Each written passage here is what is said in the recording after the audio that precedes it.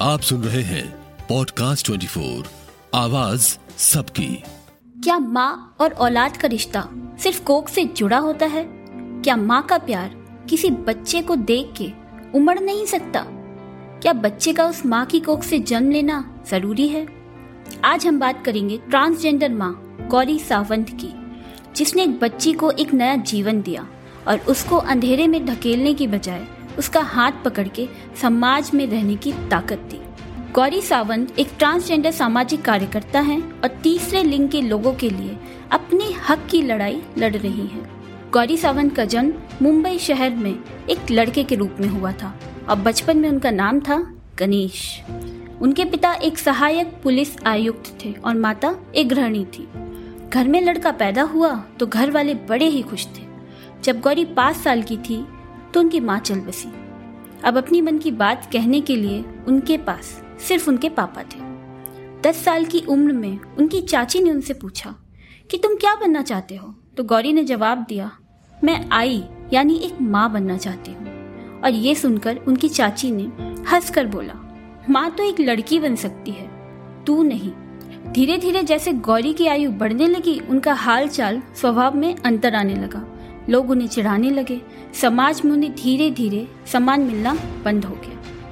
उन्होंने अपनी सेक्सुअलिटी और असहिष्णुता को अपने परिवार वालों के साथ साझा करने का बहुत प्रयत्न किया, लेकिन वो हिम्मत नहीं जुटा पाती थी और 17 वर्ष की उम्र में घर छोड़कर चली गई। जीवंत होने के बावजूद भी उनके पिता ने उनका अंतिम संस्कार करवा दिया। क्या कोई गलती की थी गौरी ने जो उन्हें अपने परिवार से अलग होना पड़ा? गौरी घर छोड़कर 3 दिन तक अपने एक दोस्त के घर में रही और वहां उनकी मुलाकात हुई एक ट्रस्ट से जो समलैंगिक लोगों के लिए काम करता था। गौरी ने भी वहां अपना रोजगार ढूंढ लिया और समलैंगिक समूह से आने वाले लोगों को जागरूक करने लगी, जिनमें ज्यादातर लोग जीवन निर्वहन के लिए सेक्स वर्कर का काम करते थे। यही उनकी मुलाकात हुई एक सेक्स वर्कर लेडी से, जिसे उन्हें सिर्फ एक नजर देखा। 5 साल बाद उस लेडी की मौत हो गई, जो अपने पीछे एक बेटी को छोड़ गई। कुछ लोगों ने उसे बेचने का मन बनाया, लेकिन गौरी ने ये होने नहीं दिया और अपने साथ उसे घर ले आई और उसकी परवरिश का जिम्मा भी उठाया। गौरी को माँ बनने का एहसास तब हुआ जब एक दिन उस बच्ची ने सोते हुए गौरी के पेट पर हाथ रख दिया, जिसके बाद बच्ची के साथ उनका माँ बेटी जैसा रिश्ता बन गया और इस तरह गौरी ने अपने बचपन के सपने को पूरा किया। उन्हें LGBT एक्टिविस्ट होने के बावजूद भी माँ बनने का सुख मिला।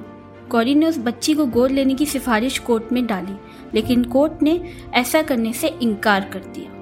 कोर्ट के इनकार करने के बावजूद भी गौरी उस बच्चे की देखभाल करती रही है। आज भी गौरी समलैंगिक लोगों के अधिकारों के लिए लड़ रही हैं। उन्होंने धारा 377 के खिलाफ अपनी आवाज उठाई और तीसरे लिंग को आधार कार्ड दिए जाने की लड़ाई भी लड़ी है। उन्हें महाराष्ट्र के जलगांव जिले में संत बहिणाबाई अवार्ड से भी सम्मानित किया गया है। इसके अलावा गौरी देश की पहली ट्रांसजेंडर इलेक्शन एम्बेसडर हैं, जिन्हें साल 2019 में महाराष्ट्र की गृहिणियों और ट्रांसजेंडर्स के बीच मतदान को लेकर जागरूकता बढ़ाने के लिए नियुक्त किया गया। कहते हैं ईश्वर की बनाई हुई हर चीज खूबसूरत होती है। अगर इंसान का दिल साफ है तो रंग रूप मायने नहीं रखता। लेकिन क्या समाज में ऐसी सोच रखने वाले लोग मौजूद हैं? क्या लोग आज ट्रांसजेंडर को हीन भावना से नहीं देखते?